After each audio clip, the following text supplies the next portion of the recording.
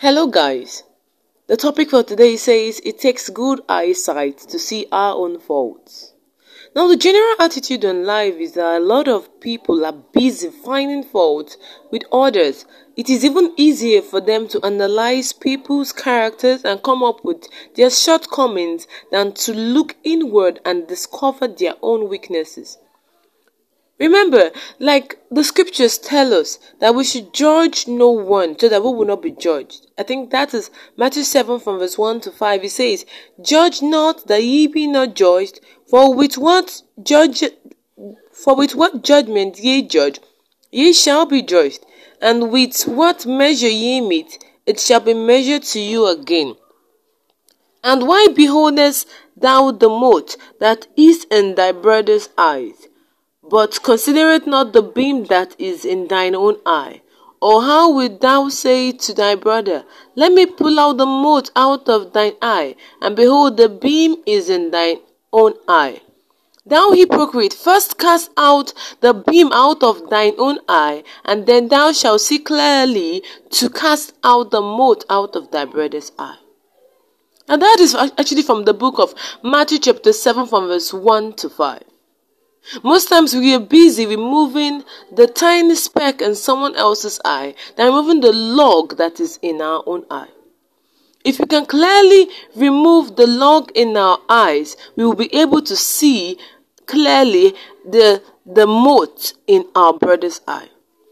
Now there's something called the rule of the thumb. The rule of the thumb says, first remove the log of wood in your eyes, then you would see clearly and be able to remove the tiny speck in your brother's eye. That's actually the rule of the thumb. Those who are busy criticizing others will end up justifying themselves. And there's something with justification. Even the Bible also tells us in 2 Corinthians 10 verse 12 that anyone who justifies himself or compares himself, that person is not wise. Wisdom lies in your taking a sober look at yourself and admitting the fact that you have made a number of mistakes. Let me tell you, it's very difficult for somebody to accept his or her faults. Most people find it difficult to accept their faults. They see it as, oh, it just happened. So they can't be able to accept their faults. Now I want to tell you a story of a man who stole a goat. Now this man was taken to court, and he was taken to court on the account of stealing. The judge then asked him if he stole the goat. And guess what the man said? The man stood up to the judge and said, "Judge, I do not want to be angry. Here, I did not steal a goat. I stole the rope. It was when I got home that I found that there was a goat at the end of the rope." The judge simply said, "There is no problem. I hereby sentence both you, the rope and the goat, to imprisonment."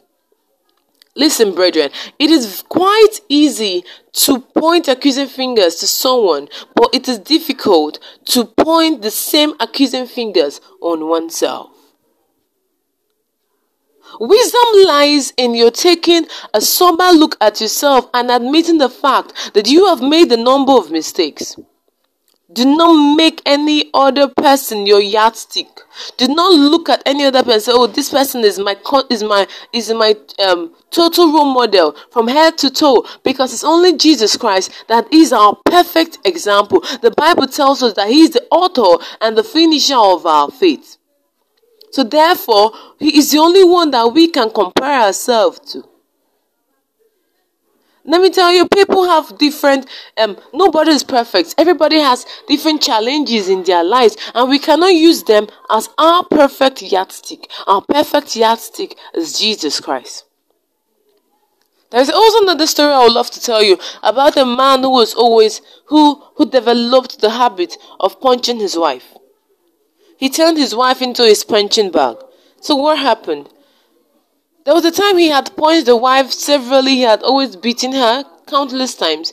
And then she got offended one day and decided to fight back. So something amazing happened. When she now decided to fight back, she threw one punch on the chest of her husband. And immediately she punched him. The man fell to the ground.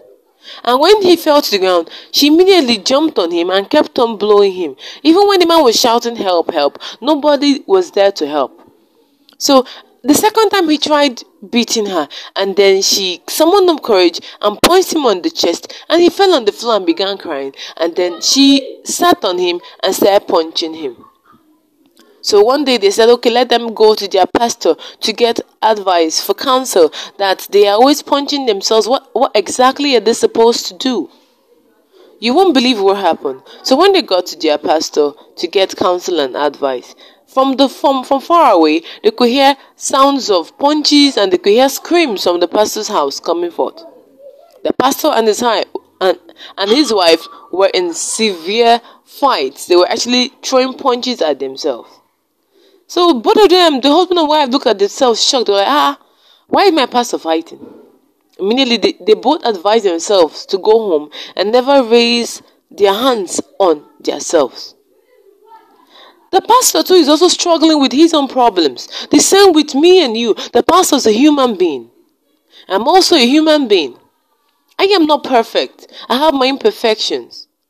The Pope isn't perfect. The only perfect person we have is Jesus Christ and God our Savior. So who are you placing as your yardstick? It takes only good eyesight for you to see your own faults. Have you looked into you to see your faults? Have you acknowledged your faults? It's very easy for us to look at another person, but have you looked at yourself? Can you be able to admit and say, I am sorry I messed up. I am sorry I did something that is wrong. Can you be able to point that accusing finger on yourself than pointing the accusing finger on someone else, to blame someone else for the person's own faults? Thank you so much for listening today. I believe you have learned so much about the good eyesight that we need to see our own faults. I love you all and see you at the top.